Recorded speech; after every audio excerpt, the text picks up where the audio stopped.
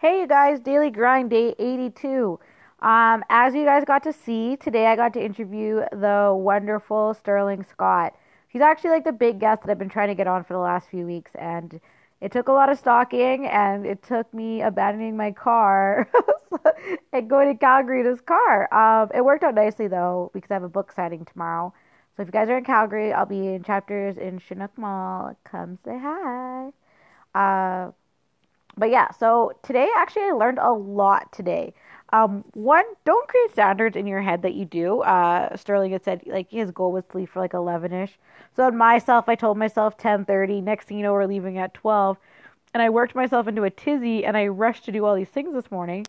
And part of it was because I was exhausted yesterday and I didn't finish them, and part of it was because I was like, oh my gosh, okay, he's gonna be right on time, da da da, and I hadn't even heard from him. So I worked myself up, and then I like exhausted myself beforehand, and uh, so that was my lesson today. And then driving, we just had so much fun. Usually I go to the gas station and I'm on a mission. I'm just like, I'm peeing and I'm getting out of here. And he was engaging the staff, and we just had a lot of fun. And I realized that I should always keep my phone in my hand at all times because when you're driving with Sterling, you miss some hilarious moments. Um, so yeah, and I got to Calgary actually, and the girlfriend's house that I'm staying at this time, she wasn't home, so I was just sitting at here, and I was getting work done. And you forget how nice and how productive you can be even when you're exhausted in like in situations that are your home. Because I'm not at home, I don't have all my distractions, and I don't know where her TV remote is to save my life. I'm actually like, okay, let's get this done on my laptop, that kind of thing. And my one girlfriend who I haven't got to talk to in forever, we ended up having like a 2 hour conversation, and we're just laughing, and like I'm smiling thinking about it and having fun. So sometimes like don't get stressed about getting taken out of your element because things work out in weird ways that you don't understand. Like I'm so grateful for the fact that I don't actually have my car right now, even though I'm hungry, so I'm waiting for my friend to bring me food. But if I'd had my car, I would have went to the mall, I would have drove around, I would have made busy things, as they say, or make busy.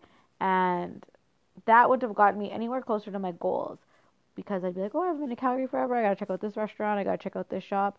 When really I'm here for work. So in some ways, it's kind of freeing not having my car. And I had to learn to let go of control because I had to let someone else drive me. I had to know their bathroom break schedule. And in some ways, it was really stressful, but in some ways, it was really freeing. Like I just went with the flow. We had great conversation. Usually, if you're like in my car, I'm like we're listening to audiobooks, and I just had fun, if that makes sense. Even though I'm super tired. So those are like my biggest lessons of the day. Also, I need to learn how to pack later.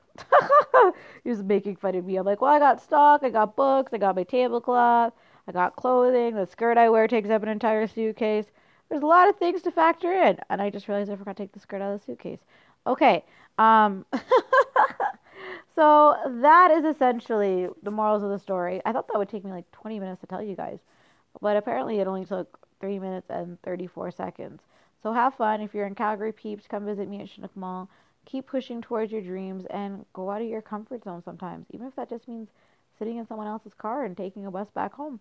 Okay, talk to you guys soon. Bye.